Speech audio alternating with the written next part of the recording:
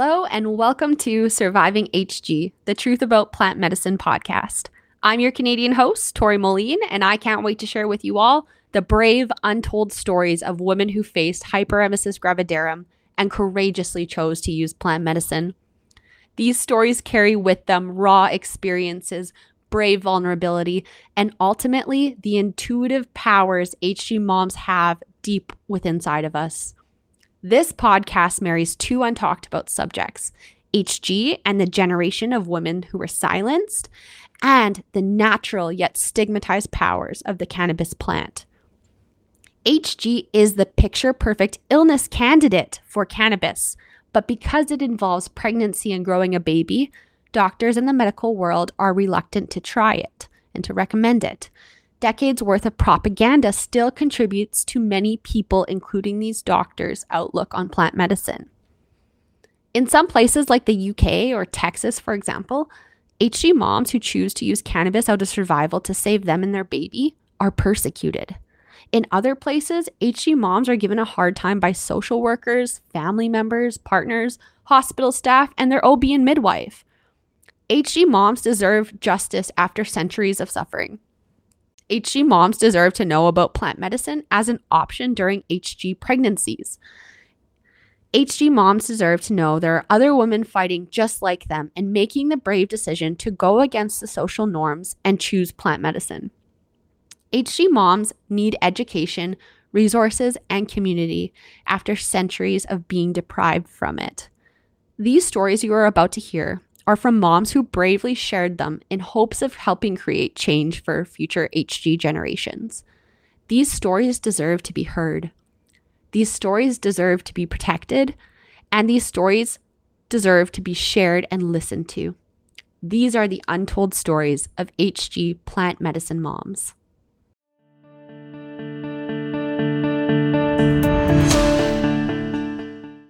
I'm so excited to share with you all Brittany's HG story from Texas and her story involving CPS and how she navigated it. Brittany and I met through my social media platforms, and she saw my videos where I was speaking about how cannabis can help HG. Living in the state of Texas is a very unique experience for HG moms. The state of Texas has very strict laws about cannabis, but also hospital policies about cannabis and the protocol that is followed by social service workers after. In the state of Texas, moms who test positive for THC are given a social services worker and a case is opened with their name. They have to do and complete a bunch of steps in order for that case to get closed. This period of time, typically about 4 weeks for HG moms, is a very traumatizing time. Not only are you recovering from childbirth and the physical and mental toll that takes on one's body, but you also just had HG. So you are malnourished and you're recovering from that. And that added factor on your brain, your body, those around you, like your partner, for example, your home, they're impacted so much. And so it is just so crazy to me. This is why I really wanted to capture Brittany's story, that she had to go through all of this. This was in the end of 2022. Her baby was born in November of 2022. It was so crazy to me that she had to endure all of this, but yet she used a lot less cannabis than I did here in Canada. She refrained from using cannabis for a very long time. And because she was suffering so horribly, she finally chose her health and her baby's health, and she chose cannabis. Kind of after seeing some stories that I featured, and I think seeing my story as well.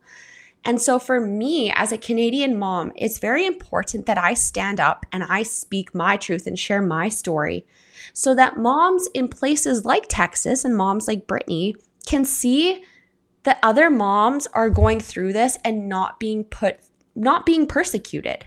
What am I trying to say? All HG moms should never be persecuted for using cannabis to survive. And so, the differences in this world are just so crazy. And this also happens in other states in the United States. For example, a state that's really close to me is Idaho. The same thing happens in Idaho, which is just across the border. So, ladies and gentlemen, this is Brittany's story. Her story about navigating CPS, DCF, and the steps, and how we even talk about what that looks like. And so I think that that is so valuable. With Brittany and her story, we've been able to create this resource for moms saying, hey, this is what a home visit looks like. This is what's going to be involved. As a mom who tested positive for using THC, this is what they're looking for. And you know what? We can kind of give you some really good information on that. And I think that Brittany kind of helping to do that and sharing her story to make this resource has been just monumental. And so before I start talking even more, let's listen to Brittany's story. It is so powerful, and I'm just so thankful that she had the courage to share it, because this really took some guts, because she's going against a lot of negative things around her in terms of plant medicine and its healing. So here's Brittany's brave story.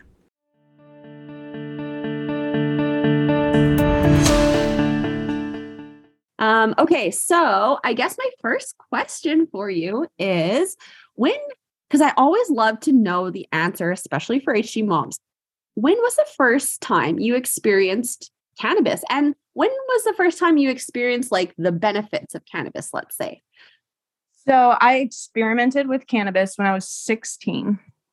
I actually decided to do that on my 16th birthday with my best friend. And I got pulled out of school because I decided to smoke pot when I was 16. Okay. So lots of trouble. Obviously, where you live. Can you tell everyone where you live?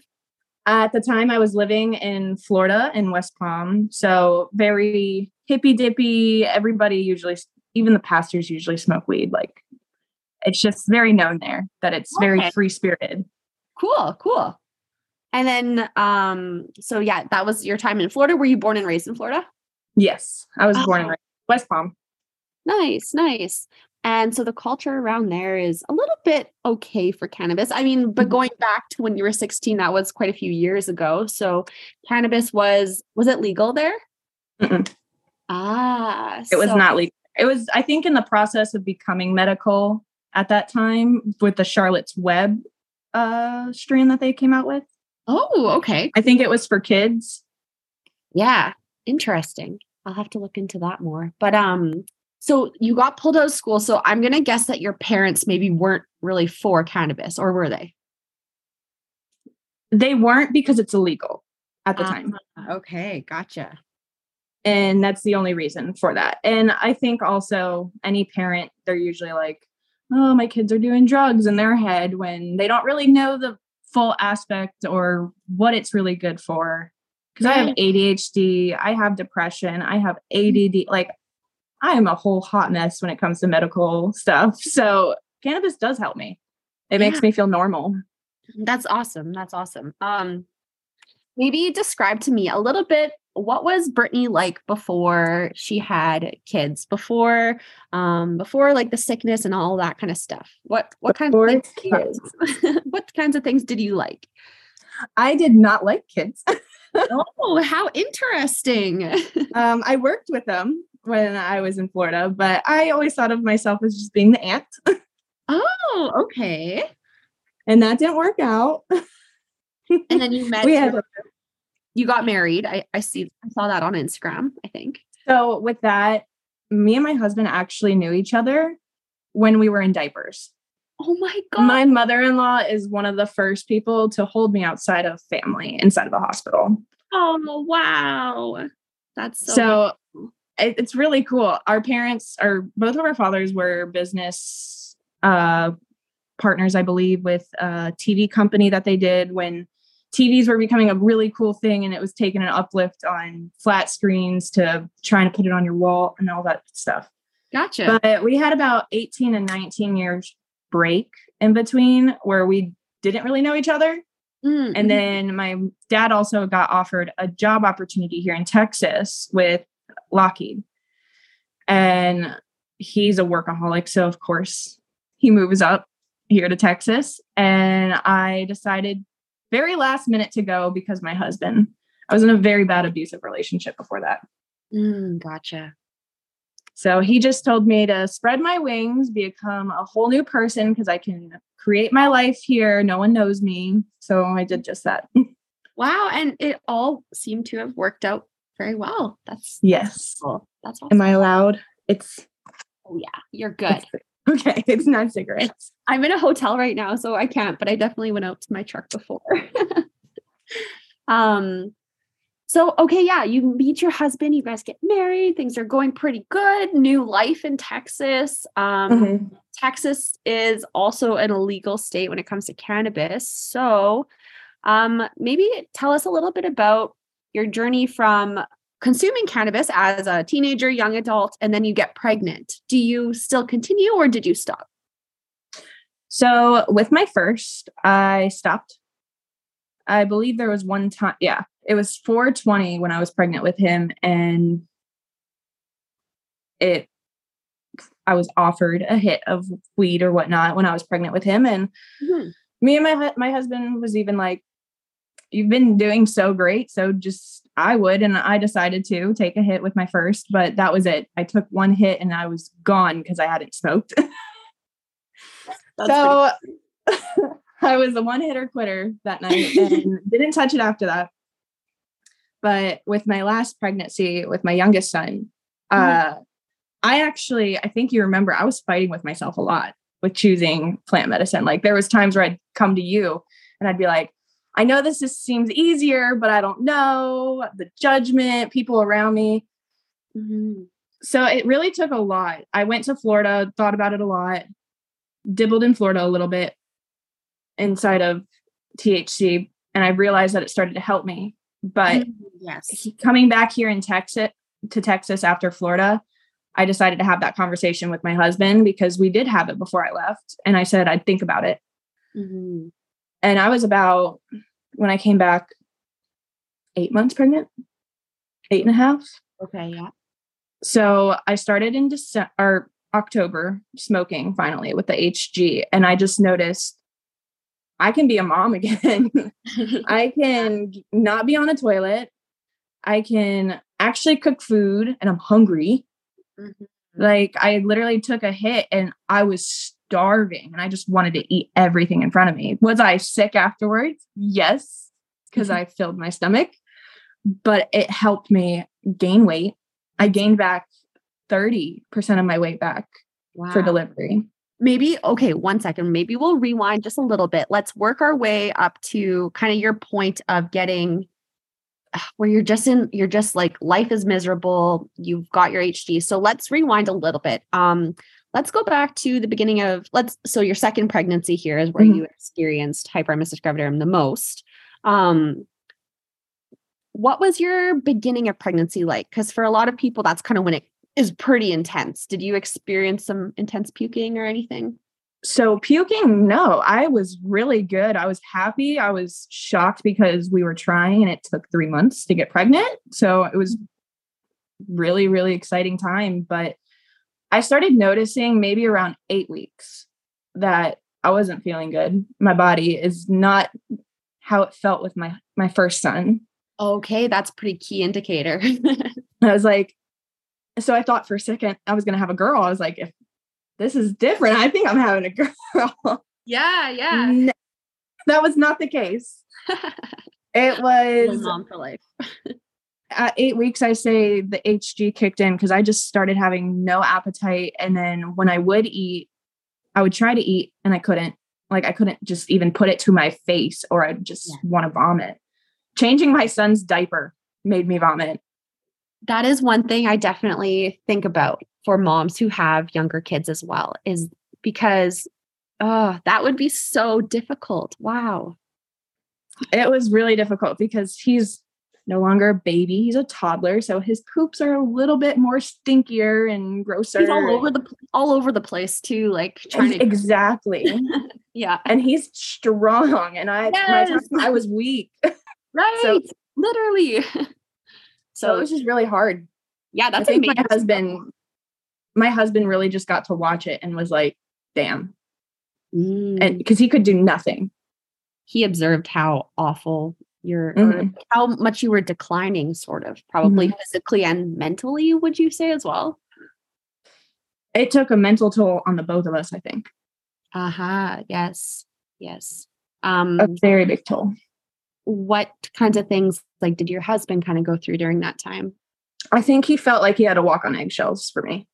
Ah, I yes. think he had to walk on eggshells for my emotions, for just not being able to eat. And I feel like he had sympathy with that. So he wasn't able to eat. So, like, it's just, it Yeah. was really tough. Emotions, though, it definitely got us because it's so frustrating when someone doesn't understand, but they're trying to, but you don't see that they're trying to at the time. So right. I think a lot of HG moms can think about their partners and kind of resonate with that so much.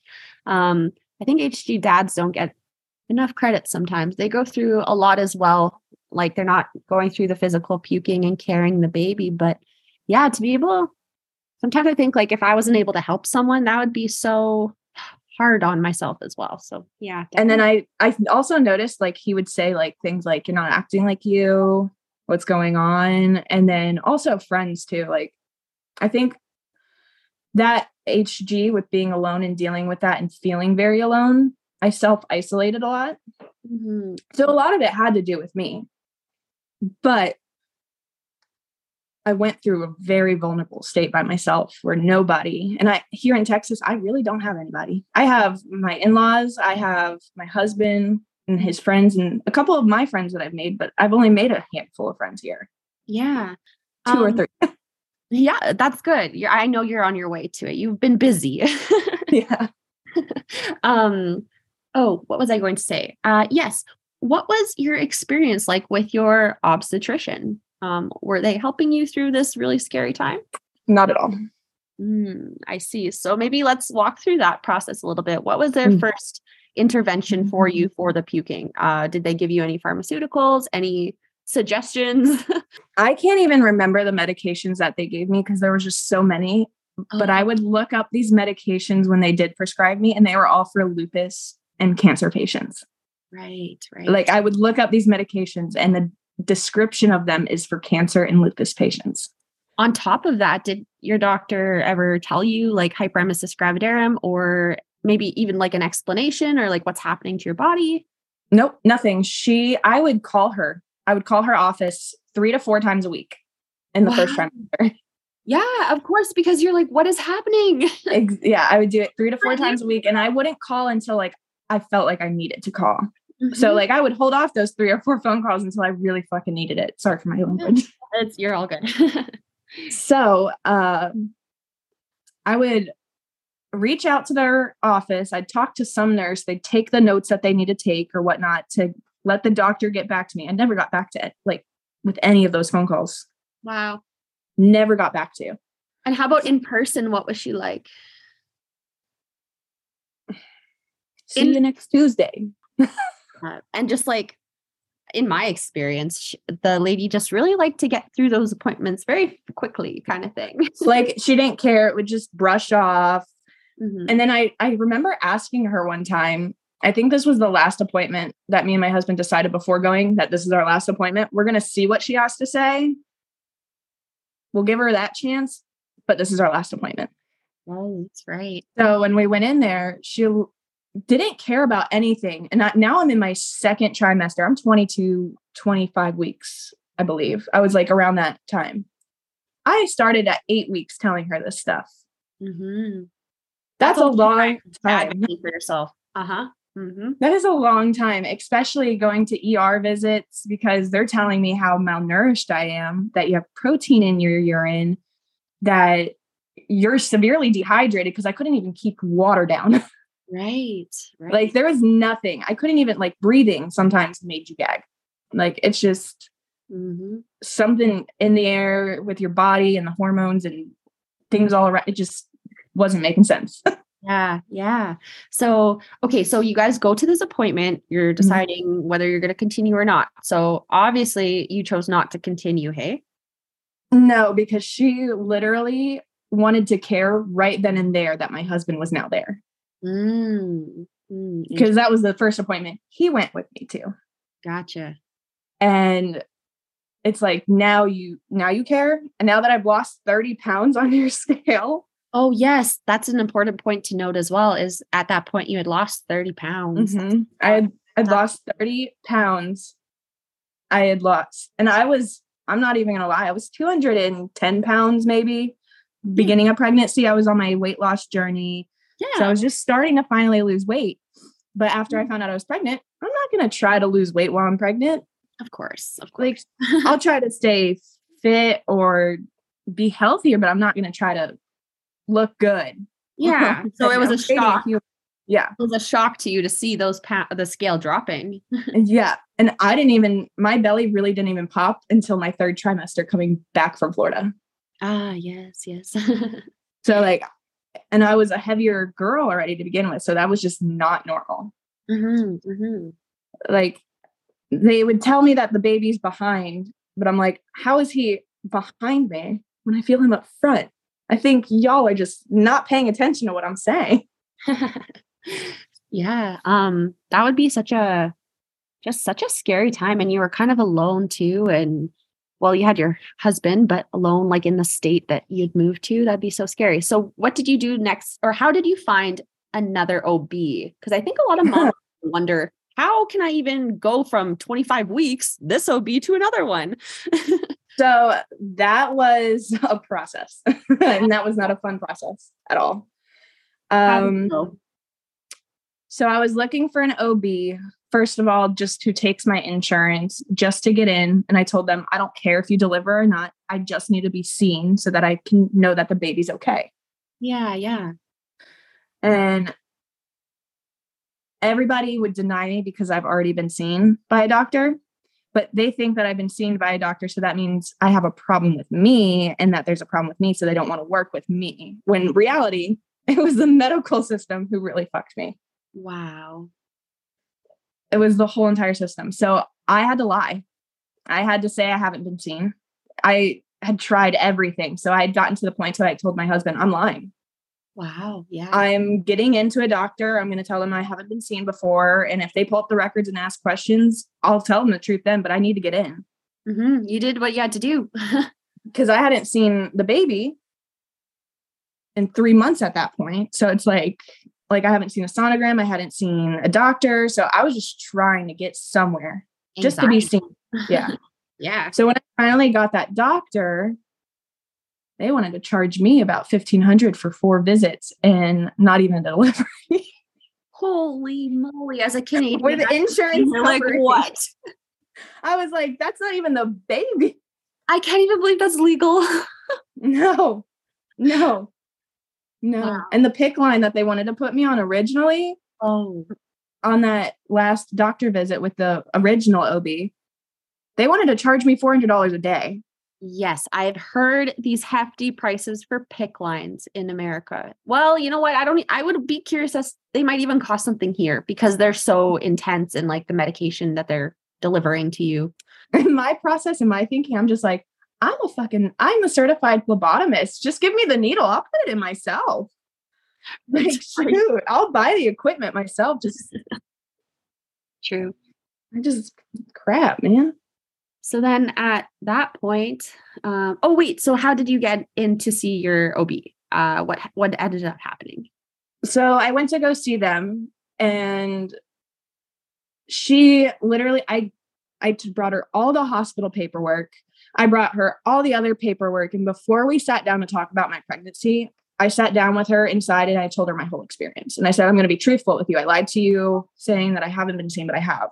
And this was my experience. And she was like, that's not right at all. Okay. She was very, very nice. She was very, very sweet, as an OB should be, especially during a pregnancy, because we already have hormones raging crazy and going everywhere. Like, we're not the same person we were before we were pregnant. Yeah, of course. So she was very good at this whole being sensitive, reeling it in, hearing what I have to say. But at the same time, I already have that negative thought about the medical system that I just didn't really give a crap about if she was nice at that point. Like, I could care less. Yeah. So I decided after the 4th visit, when they tried to charge me so much with insurance and everything, I decided I guess I can do it the rest of the way here. I have a month left until I give birth. I've seen the baby. I've heard the baby. He's perfectly fine. He's weighing good. I'm finally doing better now that I've had THC in my system. Mm-hmm. And it's just, I decided to let her go after that last appointment in October and carry the rest of November. Now I stopped cannabis November 11th, which was my sister-in-law's wedding. I needed a de-stressor. I selfishly took that hit one that day. No. You need to for your symptoms of HD. But that was my last day, was November 11th, 2022. And then my son was born November 30th, 2022. So I still had THC in my system. And then he also tested positive because of the THC. Did that OB play an active role in like letting like social services know and everything, or was she on your side? No, because I look back I just got sent the other day, actually, my records from there, because I'm trying to get to a new psychiatrist finally with insurance. But I saw all of my tests with her, all of my urine sample tests and everything that were done. There was no THC found, no cannabinoid found in my urine. Okay. So they didn't test me there. Right. Okay. So why did the hospital test me? Did you get tested at that previous OB's office? No? Okay. That's interesting to know. I would pee in a cup. No problem. Right. I would not get told anything. Like when I hear people saying like, oh, my OB found it in my urine and now she's having, like, I get confused. I'm like, why did mine do that? Yeah. I am a little bit confused on like the validity of that too. And it just seems to vary so darn much between practitioners and practices. And it's like, there should be more uniformity across, but there's not. It's like OBs get to do whatever they want pretty much. Exactly. It's not good. It's not good. Okay. Well, I suppose now let's walk through your case getting open with the state of Texas, I guess. Hey. So my water didn't break until I was pushing. I didn't get an epidural until 30 minutes of pushing. Oh, that sucked. Whoa. Yeah, there was no pain medicine, no nothing. Intense. Oh my gosh, how not? Because every time the anesthesiologist would come in for me, an emergency C-section would come in. Oh. So every time they'd come to me, they'd have to leave. So I got nothing until 30 minutes before pushing. Oh my God. I was screaming bloody murder. I had to apologize to those nurses because I was not nice. Yeah, fair. But they looked at me and they said, no, you did that without meds. You're good. Right. We'll take that beating any day. My goodness. How were the nurses like around you that day? So they were nice until I pushed out a kid. Mm-hmm. After I pushed out my kid, I was asked immediately, are you planning on breastfeeding or are you planning on formula feeding? Now, I couldn't produce enough with my first, so of course I want to try breastfeeding. I couldn't do it with my last because he lost too much weight and I had to put him on formula. Oh, yeah. You gotta do so I was so excited that I was finally going to be able to breastfeed this baby. I was going to do it with this one, be committed. Yeah. And I was told, after I told her, yeah, we're going to be breastfeeding, she said, well, you can't while you're here in the hospital because baby came positive with THC and so did you. So your breast milk will have THC in it. So you are not allowed to feed baby. And you'll have a CPS worker coming here soon to speak with you. I just got goosebumps as you told me all of that. Oh, that was literally what I got, like the talking to after my. The fact that they have this ability to like them bringing him to me for the first. Yeah. Yeah. They have this ability to just withhold this from you for trying to survive. It's crazy. And then after that, I was feeling okay. The epidural wore off pretty fast after that because I got it administered 30 minutes beforehand. So there was not that much in my system. Right. You can like up the doses and stuff. Yeah. So I didn't have that much in my system. So I was able to walk and everything like a couple, maybe like 2 hours after, 3 hours. After that, all the nurses were just like judgy, and you could feel it that I was an addict in their eyes. I was a drug addict, that I was an unfit mom. Like every one of those types of energies I felt. That is so horrible. I'm so sorry you went through this all. But I'm happy you're here to tell your story. I am too. I'm finally happy. I'm telling it. It needs to be out there. Yeah, exactly. Okay, so nurses aren't being the nicest. What does everyone else say? When does social worker come in? So the day after I gave birth, I wasn't feeling good at all. I was actually dry heaving. I threw up during giving birth too. Okay, I was gonna ask, but I didn't know. It can be very triggering. Okay. Yeah, no, I threw up and threw up and threw up, and I threw up until I was throwing up bio during labor, pushing out my kid. And then I was fine. And then after that, the next morning hit, it was 2:00 in the morning. And I just felt the sudden urge to need to throw up. So I grabbed one of those little hospital throw up bags that's right next to you on the wall. Okay. And I started throwing up while my husband's sleeping on that couch right next to me and the baby's right between us. I'm throwing up right there. And then all of a sudden I can't throw up anymore. So now I'm dry heaving. So I'm calling the nurse's button, pushing it. I waited like maybe 20 minutes for her to come in and actually help me with stuff. And it took maybe an hour to get medication to stop me from vomiting. Oh my gosh. They tried to prescribe me, I forget which narcotic it was, to help me stop vomiting. And I said, no. Okay. I said, I didn't want that. I don't want a narcotic. Morphine? Was it morphine? Maybe. I don't know what. It was just to help, whatever helps with stomach, throwing up, nausea. That's a narcotic. I just don't know the medication. Gotcha. Yeah, I don't. But I remember I told them, I said, can I just get a Zofran drip? Because I know the drip will work. I can't have the tablet. At that point, you know it works. Yeah. Like, don't give me the tablet. I don't want to put it on my tongue. I will throw it up. If I'm right. Like, I don't want it. Mm-hmm. So I finally got whatever they gave me, which I think it was Zofran. And I was throwing up from 2:00 in the morning till 2:00 in the afternoon all day. If I wasn't sleeping and I wasn't able to keep myself asleep, I was throwing up. Oh my gosh. So that second day, I didn't really get baby time at all.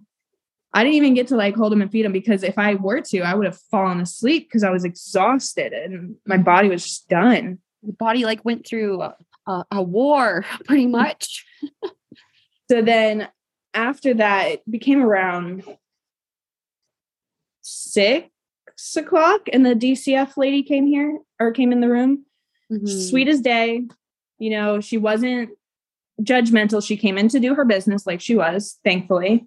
Okay. But it's still traumatic. Like, I've never dealt with the system before in my life. Okay. And because I chose to do something to better myself for my baby, I'm getting judged and now DCF in my room. How many hours after pushing? It was traumatizing. Like, because then you don't know, like, no, they didn't take my kid. Thankfully, thank God, they didn't ever have that in my head that they were taking my kid, but that is still in your head. Of course. When you think of the system, you think my kid's getting taken. Sure. It's fear that they put into all of our heads. Yeah. So the lady that was handling my case, she was around our age. I'd say she was in her like mid-30s at the latest. Okay. Yeah. But I don't think she had kids of her own. But you could just tell she was annoyed with my case because, as she would state every single time, you're just a THC case. You're just a THC case. She was annoyed. And then she saw the fact that all my paperwork that I showed her about having HG, the hospital visits that I went through, like, I looked at her, I said, you do know I only chose to smoke with pregnancy to like save me. And I only did it the last month and a half of pregnancy. Right. Like, I didn't do it that long at all. And I said, and I told her, I said, if I had a problem with it, I wouldn't have been able to stop it before giving birth to my kid, like 2 weeks before. And if it was caused, like all of these people kind of claim, if it was caused by the cannabis, your symptoms would have eased up within a few weeks, but they got more and more intense because you weren't helped. It's crazy. Sorry. Oh, that's okay. Yeah. So that just is, it just really shows, like, evidently how serious your HG was. It was, I say the most frustrating thing about it is that they don't take into consideration at all that a person just went through HG pregnancy and now she's going through this, just delivering her baby. And now she's going through a DCF case. What the fuck is wrong with this picture? Trauma after trauma after trauma. Yeah. And like, I'm still smiling today. Right. It's a good thing. But it's been a toll. And I think the scariest part it's actually the healing part is the scariest part, because there's a knock on my door and I think the worst of something. Oh my God. I literally think like maybe my kids might get taken one day. Oh my God. That is such a raw point. I have not even like heard, or like no one's ever explained. My house is always, it's not clean. Like if I show you, it's clean, but it's lived in. It's always up to standards because like I'm terrified. Oh my God, Brittany, you're doing an amazing job. Your house is I see your house all the time on your TikToks. Your house is beautiful. Don't ever let them make you feel like you are not doing a good enough job. Okay? Yeah. And then I was told that I was not allowed to cry because I caused the situation. So I couldn't have sympathy. No one could have empathy. And I don't want to ask for sympathy. Don't have any type of sympathy for me. No, because I spoke THC. I put it in my kid's system. But there's a story to it. That's right. And that's a powerful story. I know, like, it's a very hard journey. And I'm still learning. And every day when I see your TikToks, I'm still just like in my head, come on, if Tori can do it, you can do it. Tori did it, you do it. That's right. How old is your second son right now? 3. He'll be 4 this year. Your first son is going to be 4. And then your second son is how old? He'll be 4 months this month on the 30th. 4 months. So it's been 4 months of healing for you. It took a month to get that case closed. Right. Maybe we can talk a little bit about the steps that it took for you to close it as quickly as you could, because when you were talking to me during that time, and I know that it was your prerogative to get that thing closed as soon as possible. You just wanted it out of your life, right? I literally was basically telling them, I will kiss your asshole if you really want me to. Mm-hmm. Like, just leave me alone. Exactly. So what are those steps that you just, you had to follow them, you got them done. They were very inconvenient, but you got them done. So maybe we can talk a little bit about that. What was the first? So yeah, I really want to go in depth with it. So right after the hospital visit, I'm going to write it down. I'm going to grab a pen 1 second. Okay. I'm going to find my vape if you don't mind. Oh yeah, go for it. So I don't know where I placed it. You know what? I think I forgot. I can just like edit this out later, but I think I forgot. I don't have a pen. Oh, I'm just going to write it down on my phone instead. I can't find that thing. So you want me to go? Okay. Let's start off with, okay. Yeah. So they come to your room. What does she tell you the next step is after she comes to your room? That they will be doing a walkthrough at some point of my house. I don't know. That they'd be doing a walkthrough of my house and to make sure that the kids have a living space, toys, food, etc. Like, that everything's safe. So we get released. We had to call our social worker and we had to tell her that we were getting released. And literally when we pulled up, she was sitting outside of our driveway from the hospital to come look at our house. Oh wow. And this was at like 8:00 at night, actually, maybe 7:30. Yeah, that was great. So you stayed in the hospital. Was it 2 days you stayed? Yeah. And then, okay. So then second, go home after 2 days. Social workers there. Yes. We went in on a Wednesday, left Friday. Mm-hmm. Friday night. So I get to the house. She does her walkthrough. All she does is literally just walk through my living room. I'll even show you. She like walked from there to there, checked my son's room, and made sure he had toys, made sure he had food in the fridge and in the pantry, and just made sure that it was just a healthy space for him. Yeah. Yeah. Okay. Okay. So that was done. And thankfully, like beforehand, my in-laws came up and cleaned our house for us. Like before we even, like they came up and tidied up for us, like heavily tidied up. Because I was going to say, like, let's say a mom had just survived HG. Her house is a disaster. Like, let's say she's a single mom, let's say. House is a disaster because she survived 9 months of puking.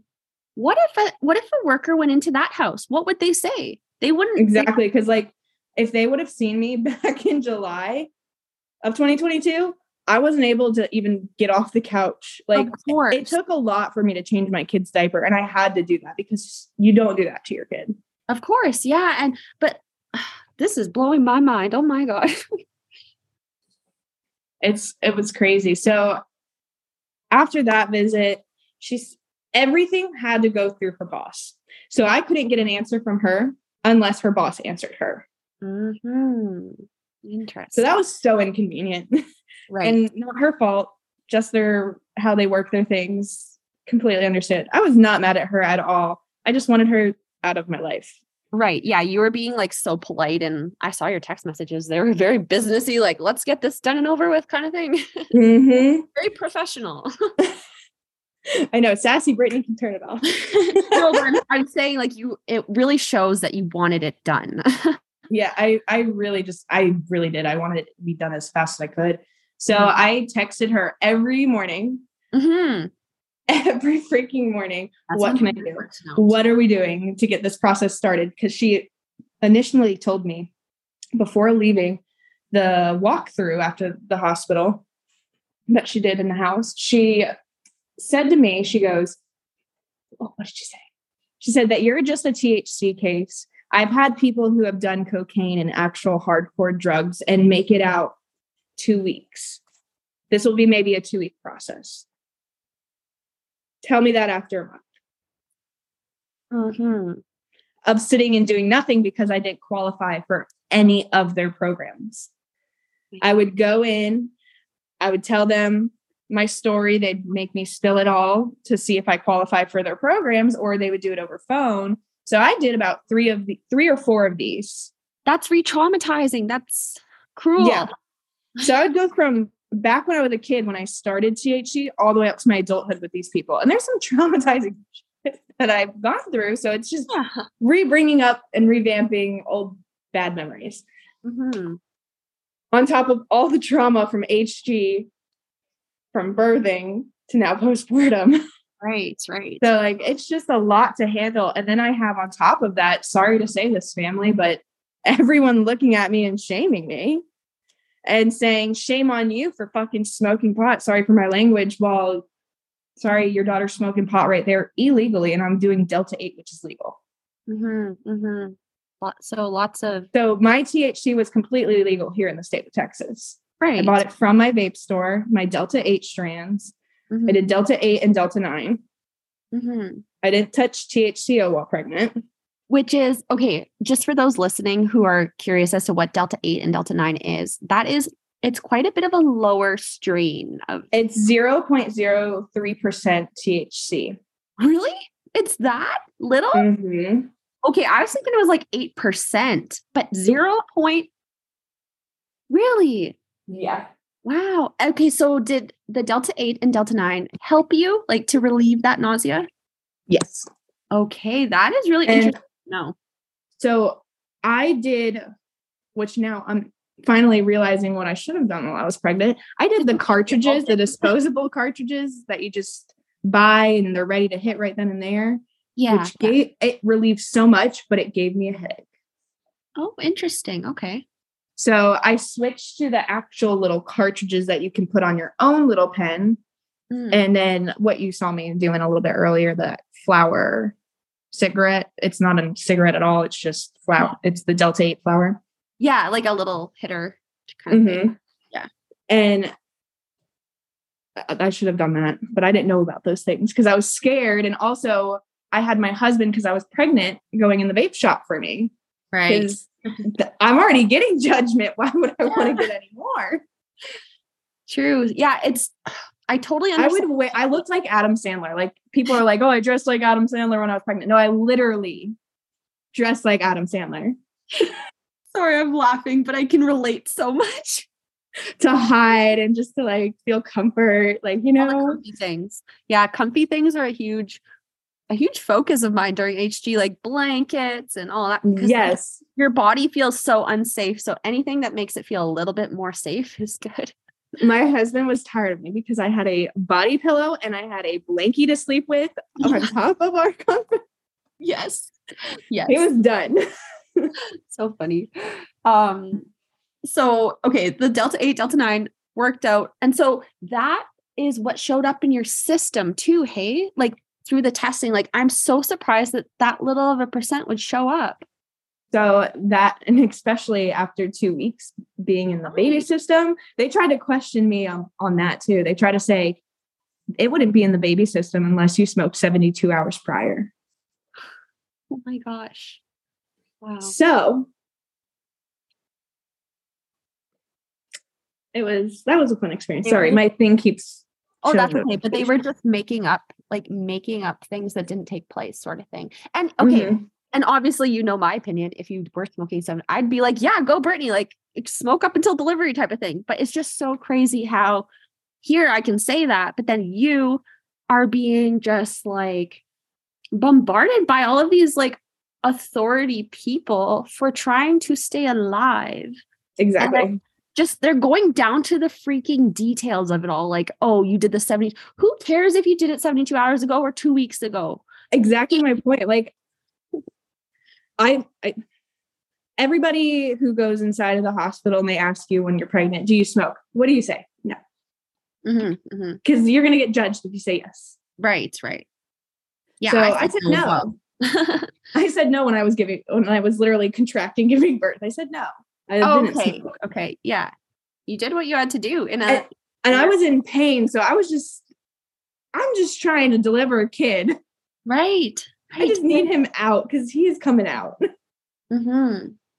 But I feel like because they found THC in my system, that's why they procrastinated giving me I don't think that there was that many emergency C-sections back to back from 11 o'clock in the morning until 4 o'clock in the afternoon. That's such a... Because my son was born at 4:15. Right. That's such a scary thought to think about. Like if that is the true case, like they were making up all this stuff while you were in horrific pain. It was your choice you wanted that epidural. You did not want to be in that horrific pain. And the fact that they just actively and consistently denied. I want to go find the papers and show you. It's insane. Like, I can't believe how medically neglected you were. Yeah. Right. So, and of course, going forward, you're probably just a little bit. And the only thing that the doctor really wanted me to do was the PICC line. That's all that they wanted me to do. Right. And then they would tell me to go to a hospital if I feel like I can't be taken care of, to just go to the maternity triage. And I was like, why would I want to sit in pain in a hospital bed when I can sit in pain in my own bed? Yeah. Because they're not going to do anything for me. Right. And you need someone to watch your son while you're in a hospital. And that's difficult. And exactly. It was very difficult. It's just the process of actually getting into their programs too was a lot of BS. Okay. So because then they also talk about baby spacing, I guess, too. So baby spacing, I just learned this thing. They recommend a baby spacing time to have another baby. You shouldn't have back-to-back babies. Or you can be also qualified as an unfit mother. Oh, what? Yeah. So was yours considered a back-to-back baby? Mm-mm. Oh, okay. Because I was like, that's pretty crazy. There's a 3-year gap. So. Right. But still, the fact that that's even a thing is mind-blowing. Yeah. I'm just like, why do you care if I have a baby back-to-back or not? Why is that even a question? Right. Why is that even your concern? Because that's not even the concern of the case. Exactly. You're so right. What programs were you able to get into then? None. There was one that I was going to do. It was about substance abuse. The other one was going to be a mommy and baby class, but I didn't qualify for that because it's for people who are in addiction or self-harming and could be dangerous for baby and me to learn those baby and mommy times. And I wasn't self-harming at all. And so when she said, yeah, you don't qualify for our program, I'm going to send you a letter so that you can give it to your CPS worker. So I told her that. And I told my CPS worker everything. I said, I'm going to be getting a letter and you guys should be getting one as well. And if not, I will screenshot and take pictures and send it to you, which I did. And she also got the letter, but then made me try to go to another program. Wow. And didn't take that as, I don't need anything. Maybe we should just close this case. Mm-hmm. Interesting. So there was parts of me that was like, is she just self-sabotaging me right now? Like, yeah, those negative thoughts just go in your head. Like, what am I doing wrong? Am I annoying this person now? Is she going to hold what I'm saying against me? Like, just trying to rush getting this done? Yeah, because it feels like you almost probably couldn't trust anybody at that course at that point. Absolutely no one. Yeah. Because even I was told by family that if I ever touch THC again, and they found out, they would call CPS on me, which please do. I did it completely legal. And if they want to come in my house and see that it's completely legal, they can. Right. And my house is willing and open. I am so proud of you for having that standpoint because it's like, yeah, come on in, come check out how great of a mom I am, pretty much. So good. They took pictures of my son, my older son, to make sure that there were no bruises on him. Mind you, he was at my in-laws and I guess smacked his face on the concrete right before all this. So I'm just like, and I was in the hospital when all this happening. So I was like, this doesn't look good. As a mama bear, you're probably just like, that's my baby. Like, don't take a picture of him. Don't touch him. Yeah, I would feel the exact same way. He wasn't the one with THC in his system, but because I was smoking THC and I had him in the house, and I even stated that he was sleeping every single time I touched THC. It was at nighttime when I did it. Yeah. So it wasn't even around him. He couldn't find it. It was my husband took it to work and he doesn't even smoke. Like he left with it. Right. So that it wasn't temptation just to smoke because I am, and I always have been a smoker. Mm. But did they talk to your son, even though he's only 3 and a bit? I actually don't remember that. Like there's a sort of blackout moments that I just don't remember because it's just adrenaline, emotions, everything, hormones coming off of different hormones. Of course. Yeah. I know one mom, she had like a 6-year-old and she just did not want them talking to him because he's 6. Like you can't like talk to a 6-year-old about all this stuff, it's just ridiculous. But I'm glad maybe they did, maybe they didn't. I don't know, but case is closed now, which is good. Mm-hmm. But so okay, they go to your house, they take pictures of your kiddo. What you ended up getting into like an online course you had to complete, right? Marijuana course, a 24-hour marijuana course. Let's talk about that. It was a 4-hour course though. And I finished it within an hour or before an hour. Good to know. But I had to wait until the timer went up. So I had to make sure my phone didn't die. I had to sit here with my parents that came from Florida here for the holidays. We had to sit in a house until this test thing went up. And then they left the next day. Like, I didn't even get to spend time. Yeah, it was just I wanted to.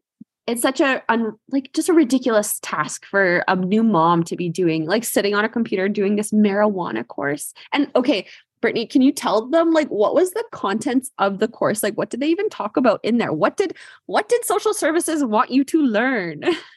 So what the marijuana course taught me about was different types of ways to smoke, different things to smoke, what things are called. So like bongs, bongos, there's different like it was silly. It was so silly.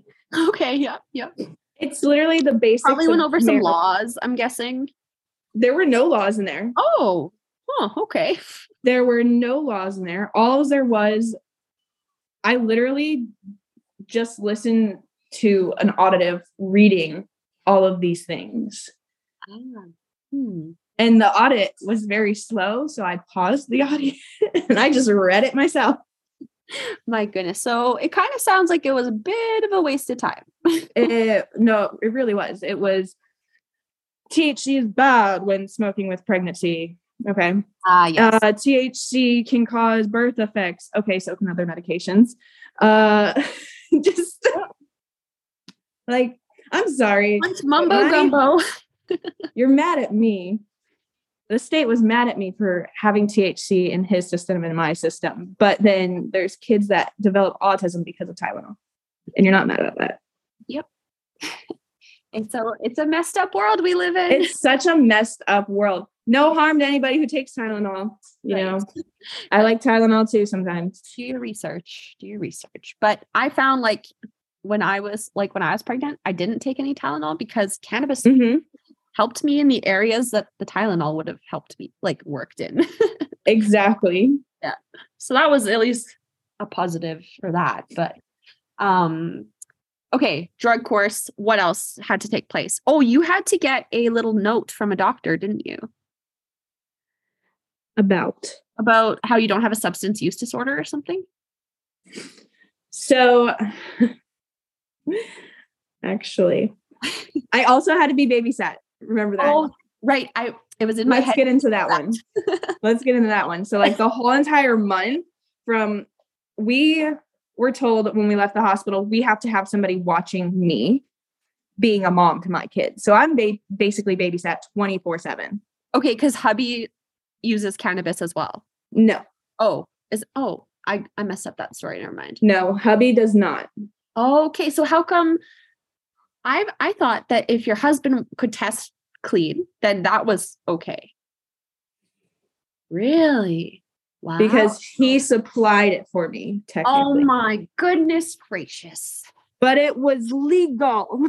Right. Okay. Oh my God. That actually blows my mind. I thought maybe just hubby needed cannabis, so he tested negative. No, he's not a smoker at all. He doesn't touch that. I have not seen him ever. Ever. Like as long as I've been with him. So like it's just it's definitely a shocker. Your grandma had to come, was it? So they told me I had to have somebody at my house 24/7 watching me. Now my husband can only watch me certain times because he's at work. So I was like, this isn't gonna work. So I called my best friend originally, who was my sergeant when I worked in the jail. And I was like, hey, can you do this for me? Of course she would, hands down. But she's going through life and her own experiences. She also had just gotten married. So I thought about it and I was like, I'm not putting this on her. That's just not fair. Yeah. So I called her and I said, you know what? I'm going to try to reach out to my grandmother. If that doesn't work, then I might need you. But I'm really going to try not to. And she understood where I was coming from, but she would have. Yeah. She was like the only family that wasn't blood here for me, the whole entire experience through HG. Good friend. And so she didn't. So I called my grandmother who lived in Florida and she did, hands down, no questions asked. Thank you, Jesus, that she literally blessed me right then and there. Yeah. Like a lot of worry just went down, and who else better to trust than my grandmother? Right. Now, being babysat all the time, I love my grandmother. I love my parents, and my family, I couldn't live with them again though. That's me because we're all in different places, just, so it was really hard. It took a toll, especially on my husband, because now his space, when he really did nothing in this, honestly, he just helped his wife try to get better. Right. And he had to deal with all this that I caused too. So it's just, it took a lot on toll to where we had to walk on eggshells so that we didn't make her feel unwelcome, because she wasn't unwelcome. She was so welcomed. Yeah. It was our space. Right. And it was invaded, and it wasn't her fault. Yeah. So she had to stay for 2 weeks, you said? No, a month. Oh, a month. Oh, wow. She was there. She flew out that Saturday after that Friday of getting home from the hospital. Oh, wow. She flew out that Saturday. I got her at 3 p.m., I think, 4 p.m. that day on Saturday. Wow. So that would have been December 2nd. I don't think social services understands like how much this took a toll on you. Meanwhile, you're recovering from labor. And luckily, my parents financed her whole entire trip. And of course, that would also be a huge thing, is the financial part of all of this. Because we're in one income home. Yeah. I had to quit my job that I had just gotten at the beginning of my pregnancy that I thought I was going to be able to. Okay. And I literally sold vitamins at GNC. Yeah. Literally just me by myself. And I couldn't even do that. Right. Like, I was in the bathroom most of the time, and I told them, like, I'm wasting y'all's time. I'm sorry. It's so hard to work during HG. Any job. It's so tough. So yeah, that was the financial impact right there, plus the aftermath of it all. And plus, well, that I can't believe they're going to charge you $1,500 for those 4 doctor visits. That's mind blowing. Yeah. And of course, like, your husband's probably like, oh, what? Like, yeah, no, shock. And absolutely he's shocked. the one who makes the money kind of thing, and is probably like I didn't see this coming kind of thing, I bet. Not at all. And if it weren't for my grandmother, I wouldn't have made it. Like, it was hard having someone completely new in our household, but I wouldn't have made it. Yeah. Because out of anything, when it was just me and her, she let me say my feelings. Now, did she know how to respond to them? No. Does she agree with marijuana and those things? No, that's not how she was raised. But she was there. Yeah. Exactly. Hands down, whether she was judging but trying not to, hands down was there. She was trying her best.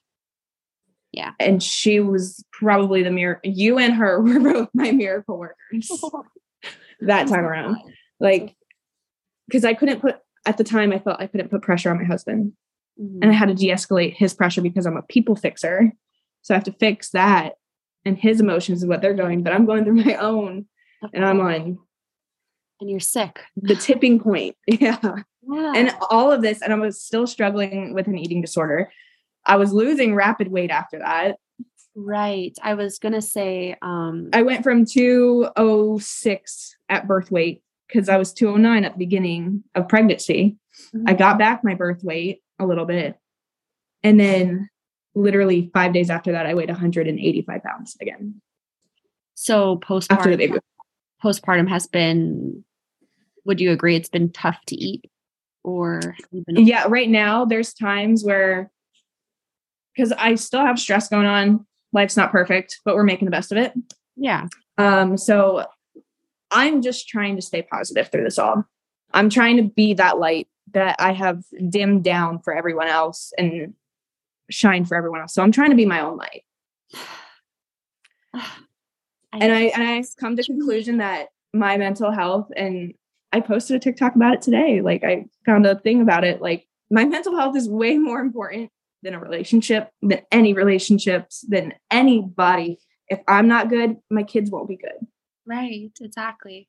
So my mental health is top notch. My husband's mental health is top notch. And that's what I'm trying to maintain. That's my recovery. And my eating disorder, like, at the moment, it goes from binge eating as much as I can to feeling sick for 3 days and then not eating. Okay. And binge for eating, weeks. Binge eating was your challenge prior to HG? Mm-hmm. Okay. Gotcha. I think right after my son, that's what I looked after my first son, that's what I looked towards of feeling and coping with things, was just eating and shoving my face. I see. And I can see how that relates to like HG and how it complicates things so. Because I smoked a little bit after my first son, but then I stopped smoking for like over a year. Oh, okay. And I was drinking heavily, too much. Yes, absolutely. But I was just binge eating, figuring out my mental health, and trying to please everyone else. Yeah. And I was going to say, to your point earlier too, you keep kind of saying like how you caused all of this, but at the same time, if you lived somewhere else, it would be such a different. It would be different. And I just can't believe how much the system has put you and your family through. And I hope if any of your family members hear this, I want them to know what you went through was completely unfair and unjust. I can thank my mom and dad, though, because they were there every phone call that I gave them. I'm proud of you for getting through it all. And like I was saying before, the fact you just handled everything so professionally. You tried to get it done and over with as quick as you could, because this is something that should never be put upon an HG mom, a mom in general who uses cannabis to help their body, mind, or soul through pregnancy. Exactly.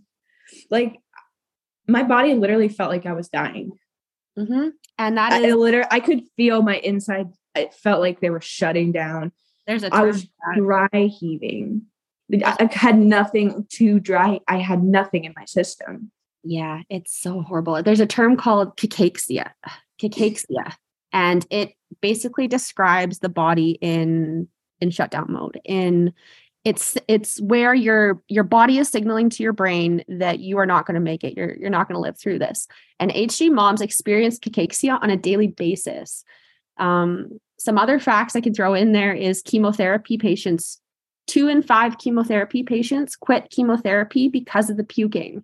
HG moms don't have a way out. Unless aborting, and I'm sorry, that was not my option. Yeah, and that's everyone's choice for sure. But yeah, it's the signaling to the brain is so similar to cancer patients going through chemotherapy. And so the fact that cancer patients are given medical marijuana cards, but HG moms are not, is absolutely absurd. Mind-blowing. Yeah. And like our brains, they undergo such change, like traumatic change. If we go under a brain scanner, look at an HG mom's brain compared to someone who just came back from a war, you'd see striking similarities in the trauma and PTSD that we witness or go through. Exactly.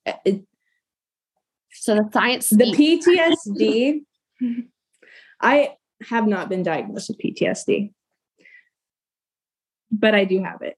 I'm willing to every knock on my door, whether it's Amazon or just a neighbor, I'm scared shitless. That is such a wow. I don't even have a word for that. It's just so, I can't believe nobody knows about that. Like that PTSD kind of thing, it's crazy. Like I literally, who was it yesterday? I was selling one of my purses that I have just cleaning out my closet and making extra money.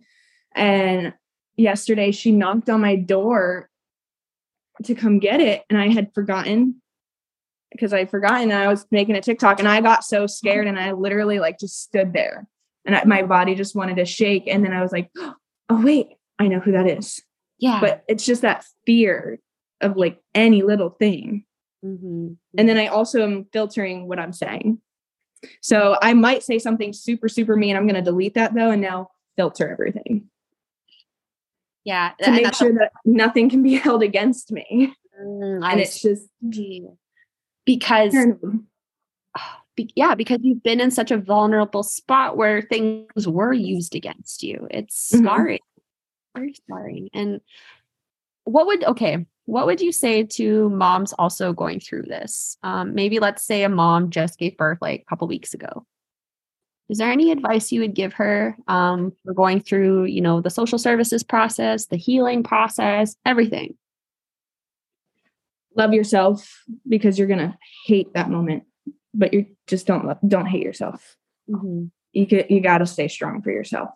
Yeah. And women, because not everyone's religious, but what I go by is you get put through things that they already know that you can handle. That's right. And it might be really hard. It might be really difficult. It might suck, mm-hmm. but it's okay. Mm-hmm.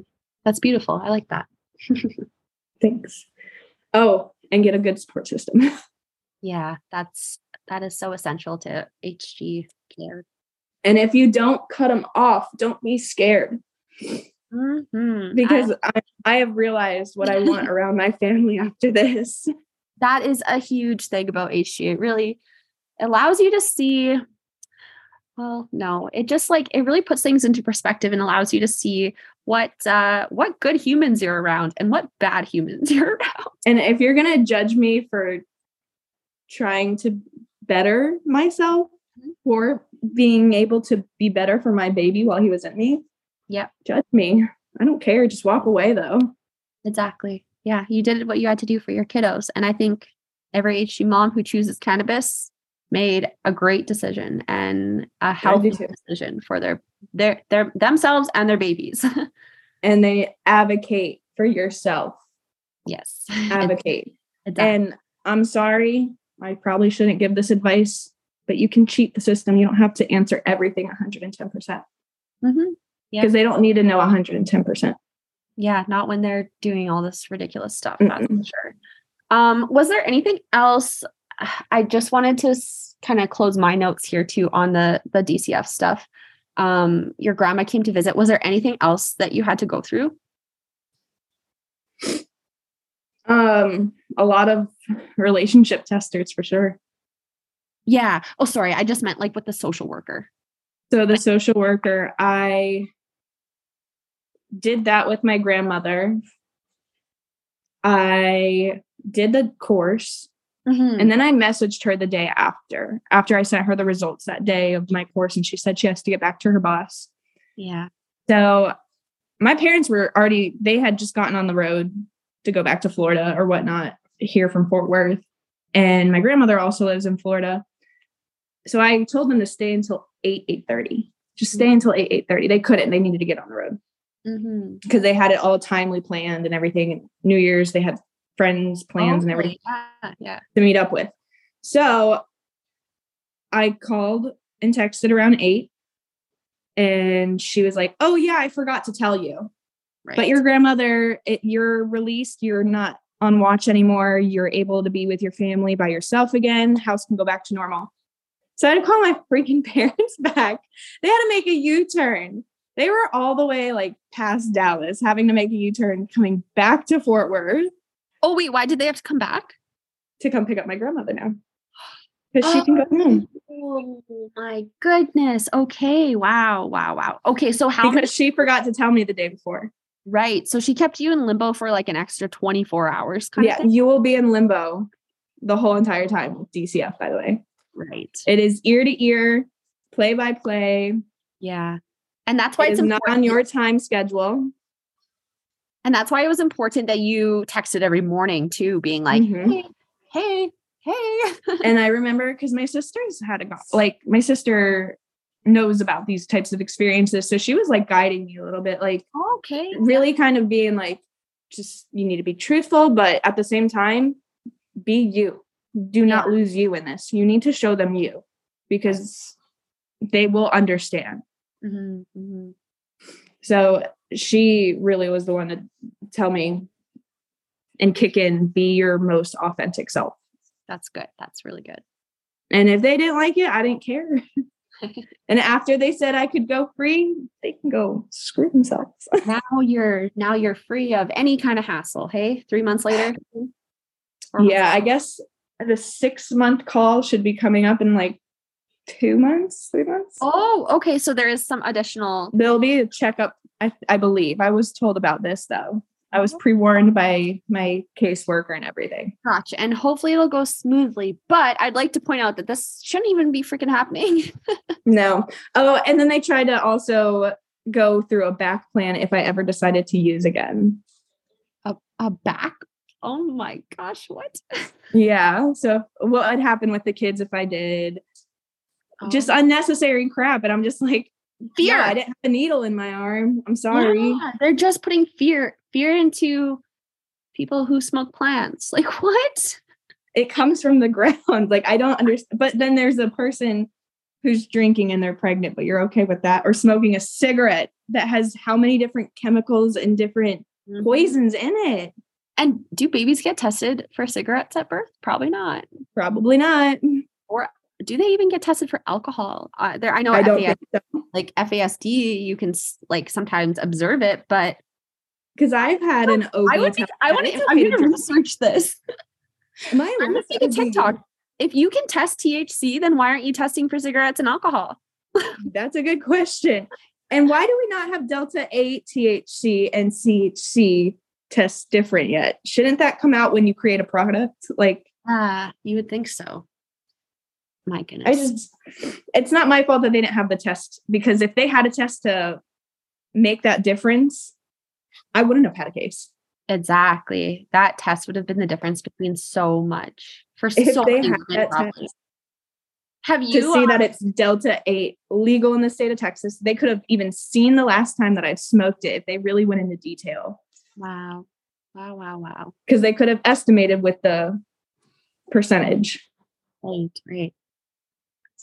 That just blows my mind. It really does. It's crazy.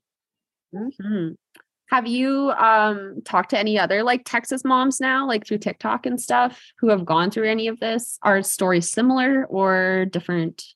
Like I have not. I have not met Texas moms that have gone. I'm in a little moms group. I think you know Holly on TikTok. Oh, yeah. I'm in her little moms group or whatnot. And we do like this little not FaceTime, but the little messaging times or whatnot. And there's just a bunch of moms on there. Oh, cool. Yeah. She invited me to a couple things. And it's throughout like the whole day. So like any time of the day, I can just go on there. And if I need an event, and I'm new to this group. So if I need an event, these ladies have shown me that I can just come on here and be judged free, or my kids can be yelling in the background. They don't give a crap. Yeah, that's good. Like they know what's going on. That's amazing. So honestly, what I could say also, find yourself a good supporting mom group, whether it's in person or whether it's online, because my online experience is 10 times better than my in person. Same here. There is not a lot of, no, I'm starting to know a couple more in my area, but when I was pregnant, I did not know anyone smoking weed while pregnant. No. See, I was so scared to actually do it. Like I was really scared. Yeah. It took me a while. I think, how long was I venting to you before I finally did it? Yeah, it was quite a few months, probably. I think it was a while. Yeah. And I remember right before I got diagnosed, your TikTok came up on my For You page. And I was just like, what the fuck is this? I love it. This is everything I'm going through. What is this? I don't even remember what the first TikTok was that I saw, but I just remember, what is this? And then that weekend was my gender reveal. And that's when all the hospital visits, because I went right before my gender reveal, had my gender reveal, went the day after my gender reveal. Right. So I was and then I got diagnosed with it twice. And I was just like, wow. Sometimes the algorithm really works in my favor. Yeah. Sometimes I get horrible people, but most of the time I get wonderful people. The wonderful people just cancel out those bad ones. Yeah. But it's crazy how TikTok is such a catalyst of information for HG. Mm-hmm. It's been pretty sweet. I love it. And I also love the fact that I'm finally meeting other people who haven't tried plant, but it's like, we're all backing each other, you know? Right. Yeah, exactly. It doesn't matter if we agreed or didn't agree or did it and didn't do it. It doesn't matter. We all went through the same thing. Right. The beautiful thing about HG moms is that we all have this very mutual understanding.